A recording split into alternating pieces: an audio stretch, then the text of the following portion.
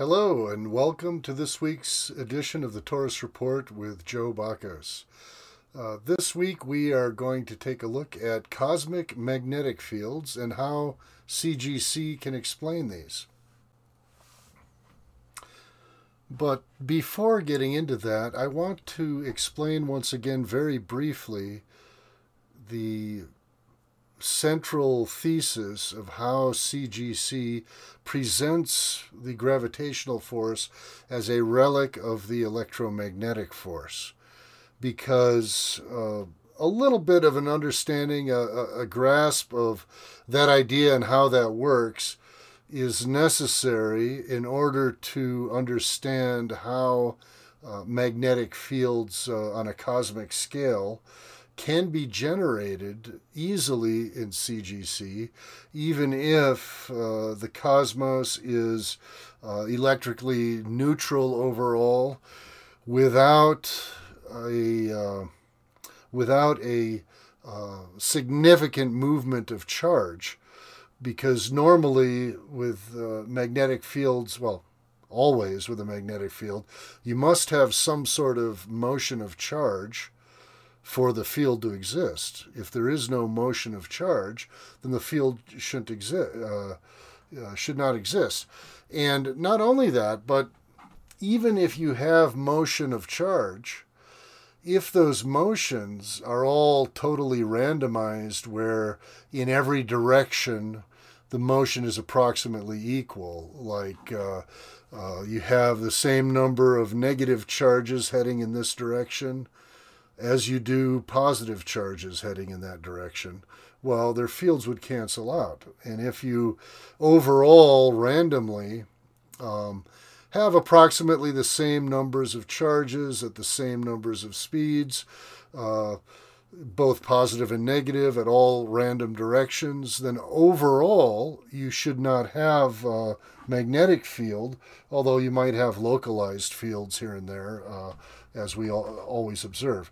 But let me present once again, the basic idea behind CGC. So what I claim is that inside the nuclei of atoms, the subatomic particles, the proton and the neutron, they are composed of quarks, and quarks have charge, some negative, some positive.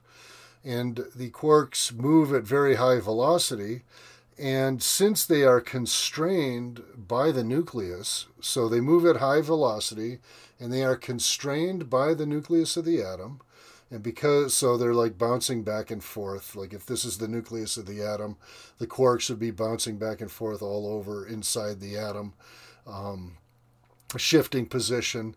And so one might describe that motion of charge as electric current, because all motion of charge is electric current. However, like I said, because we would assume that it would have no directional component to it in the sense of some sort of polarity. In other words, it's randomized going all different directions. And so there should be not really any detectable electric current or electromagnetism, because all of the various random motions would sort of cancel each other out. So let's take a little bit closer look at this from the standpoint of electrical current in two parallel wires. And this is from Georgia State University, a good diagram. And this is like a classic diagram that, if you first start studying electricity, you learn about this effect. If you have current in two parallel wires, and normally current is electrons like in copper wires, although it could be, theoretically, you could have positive charges moving, but in practice, it's almost always electrons we're talking about. But if you have charges moving in parallel wires in the same direction, those two wires are attracted to each other by their magnetic fields, because when you have motion of charge, that creates a magnetic field. So if you have a pattern here where two parallel wires, the flow of electricity is in the same direction, and those two wires are parallel to each other, they are going to experience an attractive force. Now, normally, when this subject is presented, it is, at least I have not seen it presented in the context of alternating current. Now, the wires in our homes, most homes, are alternating current. When you plug a plug into the wall, it's alternating current, and that means that it isn't continuously flowing in one direction, right? The current, first it flows this way, then it reverses and flows the other way, then it reverses again and flows this way, then it reverses, and so it keeps going. So you get this back and forth current flow. Now, if both wires are experiencing that back and forth current flow, then when they are in phase, meaning where they're both going in the same direction, the wires will still feel an attractive force, even though the current's going back and forth. If they're in phase, and all in phase means is that the waveform lines up with each other. So, for instance, and I'm going to go to a Desmos graphing calculator, and I'll include the links. Okay, so if I have, let's say, some current, which we can think of as a sine wave, if it's an alternating current, I mean. So let's suppose we have some alternating current here. Okay, so here's this sine wave. So in this region, let's say when it's positive, it's flowing to the right. When it's negative, it's flowing to the left. So if you have an alternating current, this sine wave would be flowing to the right. And then down here, it'd be flowing to the left. And so if you have two wires that you're talking about near each other, let's say I do another sine wave. Let's suppose you have two wires near each other. Okay, so here's two wires near each other. Now, if they are in phase, where they're both positive in the same region, then you will have an attractive force between those wires. You will have an attractive force. Now, if they are anti-phase, so let's suppose I do one of these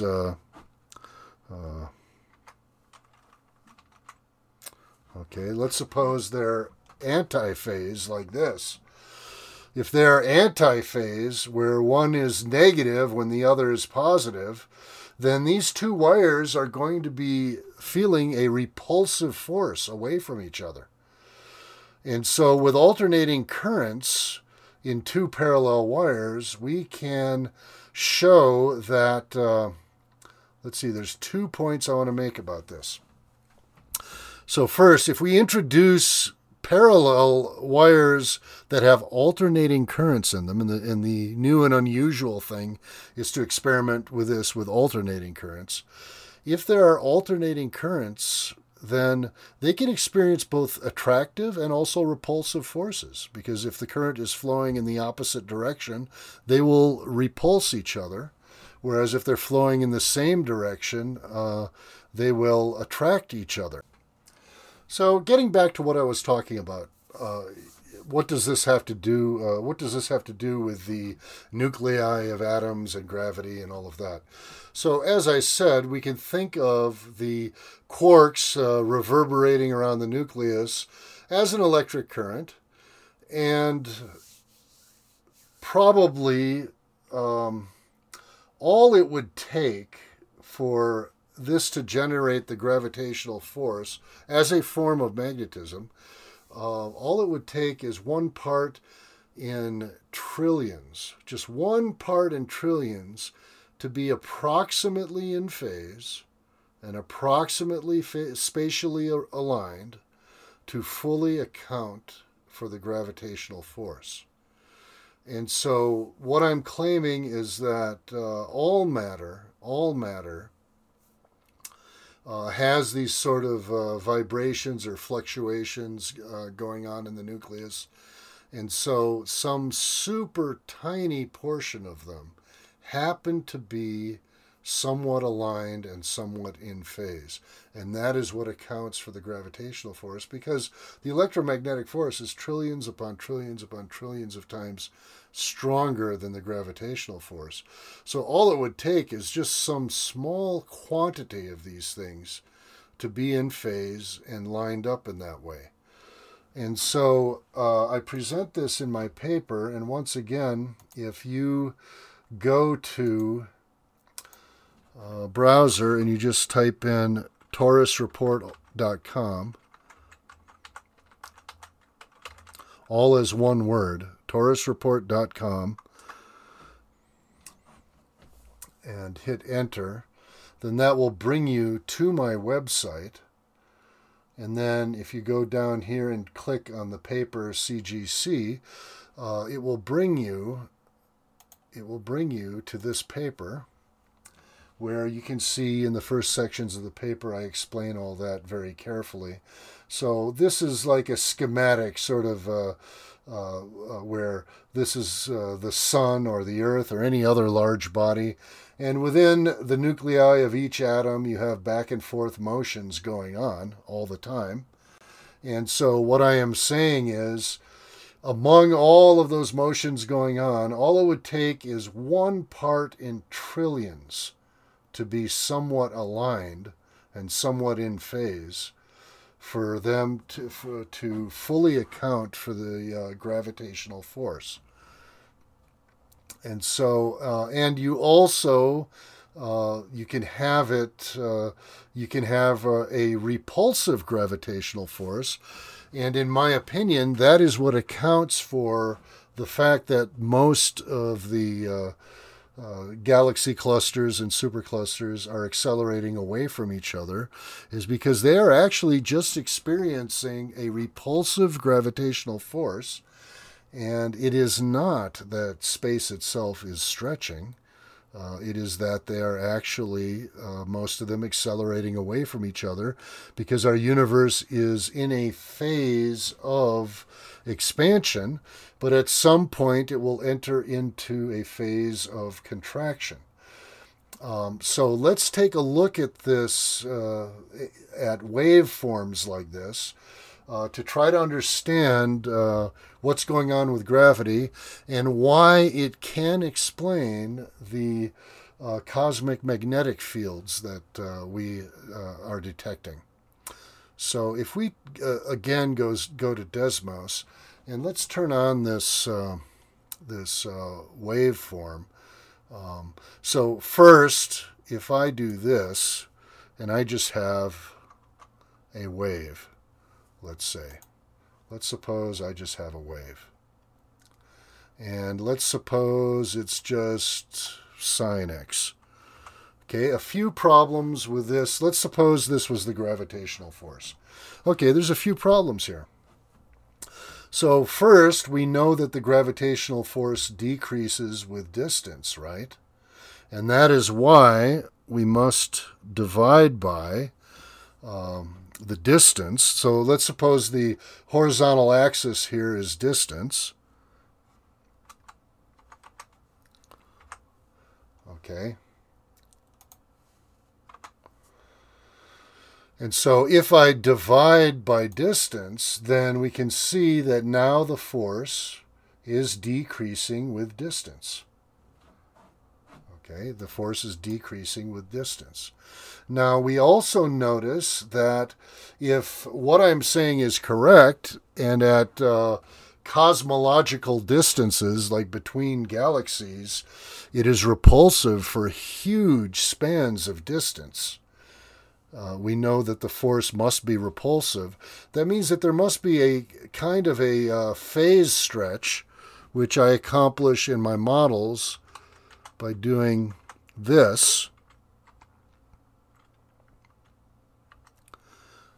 Okay, and so I have a sort of a phase stretch. And so you can see that with this model, over time, the areas of, so anything above the line, here's where gravity is attractive. And then anything below the line, this is where gravity would be repulsive or pushing away. And so we could see that over time, the phase gets stretched. And what I'm claiming is that most galaxy clusters would be in a phase distance away from each other where it is repulsive gravity below the line and they are all pushing on each other. But at some point, when they get to the right distance, then gravity will turn attractive again. And so then all of the galaxies will begin moving closer together again. And so, according to CGC, the universe is eternal, and it goes forever alternating between these phases of gentle expansion and contraction. And there is no such thing as a Big Bang or Big Crunch or anything like that. Instead, the universe is just eternal and gently alternating periods of expansion and contraction. Now, one of the things it means to approach gravity in this way is that gravity is much more complicated than the way that it is presented in standard Newtonian or general relativity theories of gravity like that. I am saying that there is not a simple and elegant force law. It is true that one aspect that all the theories have in common, of course, is that it decreases with distance. The force decreases with distance because it is based on the electromagnetic force. And so, of course, you do have this sort of general trend. However, because I believe it is phasic, I think that it alternates areas of very strong gravity and areas of weaker than expected gravity, and sometimes even repulsive. And all of this depends on systems which themselves are like rotating and cycling, whether you're talking about a solar system or a galaxy cluster or a supercluster or great walls that we find, the way that the universe has this sort of sponge-like distribution of mass throughout it. It means that gravity and the way it works is much more complicated than standard theory is thinking. And so you end up with having to make a lot of adjustments. And I kind of like to show you what I mean is, let's suppose we're looking at a basic equation like this red line here. And let's suppose that's the behavior of galaxies at the distance of, I don't know, a galactic cluster or something. Okay, well, there are motions within each particular galaxy, right, that might adjust things and cause things to change a little bit. So if I take a factor and let's say I add that is itself cyclical, right? Then I end up with something that is, quite a bit different here. Let's see. Let's go with that. Yeah, there we go. Something like that. Okay, so let's suppose I add to the gravity caused by the clusters. I add a factor to account for the rotation of the galaxy. And then within the galaxy, you have all these stars in motion and everything else. And things get very complicated very quickly. You get waves within waves. And trying to decipher all this and put it into a simple and elegant force law, I think would be impossible. I think instead that what we need to do is instead do something which I'm often criticized about, which is just like plot points showing, how objects are moving.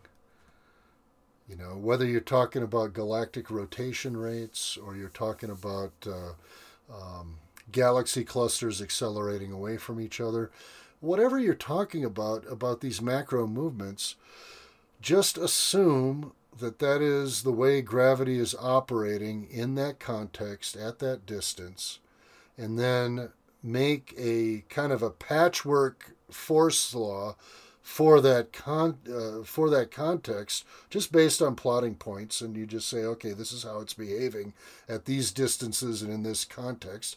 Then for galactic rotation, you might have another force law and just say this is how it seems to be behaving in this context. For the formation of solar systems and formation of planets, you might have something else. For well-established systems that have been stable for a long time, there's a process that I call acclimation, where I believe that that masses tend to settle in circular orbits that sort of respect Newtonian type law, and it looks much like that, like in our solar system, for example. And so I believe in a sort of a kind of a patchwork amalgam of force laws for gravity, that we kind of all patch it together, like sort of in a rough ad hoc kind of way, and just don't claim to have a simple, elegant law. Now, so how does all this, the thesis of tonight's topic, I haven't even talked about that yet after all this time. I was sort of laying the groundwork in order to, so that the viewer might have an idea of where CGC is saying that the force of gravity is coming from, so that it seems more understandable or believable when I explain why I think that CGC has no problem at all explaining cosmic magnetic fields. So if we take a look at online, for instance, let's take a look at like this recent article on this. Over at MIT, they have done some research trying to explain, because it's a pretty big mystery. We've detected these cosmic magnetic fields, and I'm calling them cosmic because the field lines are going over vast distances, between galaxies and galaxy clusters and everything else. And when you have magnetic field lines, going across such huge distances, then you naturally start thinking, well, do we have charges moving in such an organized way for all of these distances? You immediately start looking for something like this. You have a flow of charge, right?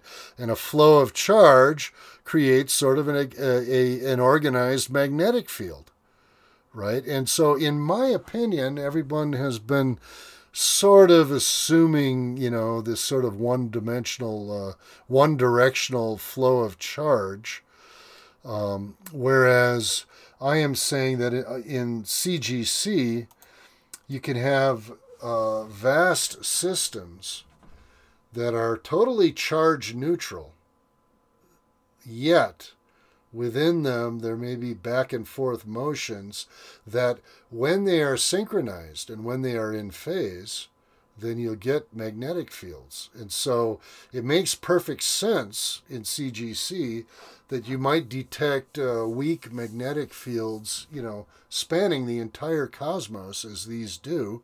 And in CGC, it makes sense that you have this kind of thing just because of the very nature of what the gravitational force is. Now, these particular researchers at MIT, they are trying to develop models to sort of explain how this cosmic magnetic field could have possibly developed from the time of the Big Bang. And so they are trying to show how the original field might be seeded to start with by various flows of charge at the very beginning of the universe, and then try to show how that might develop through modeling to the time now where we can see the existence of these fields in the present. Now, in that sense, I'm a fan of modeling, of course, but the difficulty I have here is that recent web results, as you know, because I've done several shows on this, recent web results are showing, in my opinion, that there was no Big Bang. And so I think that approaching cosmic magnetism from that standpoint isn't going to work out. And instead, I think that these cosmic magnetic fields show that there's a fundamentally difficult thing to explain here unless we move in the direction of presenting the force of gravity as intimately connected with what we're seeing. And so that's sort of a roundabout way of my saying that I think the force of gravity is an expression of the electromagnetic force. And so, in other words, at rock bottom, it is not a distinct force from electromagnetism. And so, in some sense, that means that I support a sort of electric universe view of things. Now, what this means is that, in my opinion, to detect some of what I'm talking about, the best technology, the best hope for like directly observing what I'm talking about, which is these charge fluctuations within the nuclei of atoms, such that, where what we're observing is charge neutral in the sense, obviously a nucleus is positively charged, but what I mean by charge neutral is that we're not seeing a polar separation of charge within things like protons or neutrons. And I am claiming it's because the quarks are moving at such high velocity back and forth that we don't see this polarity. But this back and forth motion is an alternating current, and as I've explained in this episode, if the currents are in phase, you get a magnetic field. So my point is, in bringing that up again, is that the best technology that might have a chance of seeing this would be nuclear magnetic resonance imaging, NMR. And most of you have probably seen some of this technology at some doctor's visit or a visit to the hospital where they can look inside a person and see details. And that is based on magnetic moments within the nuclei of atoms. Now, the problem is that is looking at the subatomic particle level, so at the level of protons and neutrons. So it's kind of looking at that level. Well, to see what I'm talking about, which is cyclic motions of quarks, that equipment would have to be something like 1,000 to 10,000 times more sensitive than current tech. And so, but still, with all that said, that is the best hope to have observational confirmation of what I am saying is tech that develops from that type of technology, NMR technology. Now, next week in the Taurus Report, what I'd like to do is to do a summary of all of the things that we have seen from Webb recently that sort of confirm what I have been saying, that Big Bang cosmology, in my opinion, just does not make any sense anymore based on what we're seeing.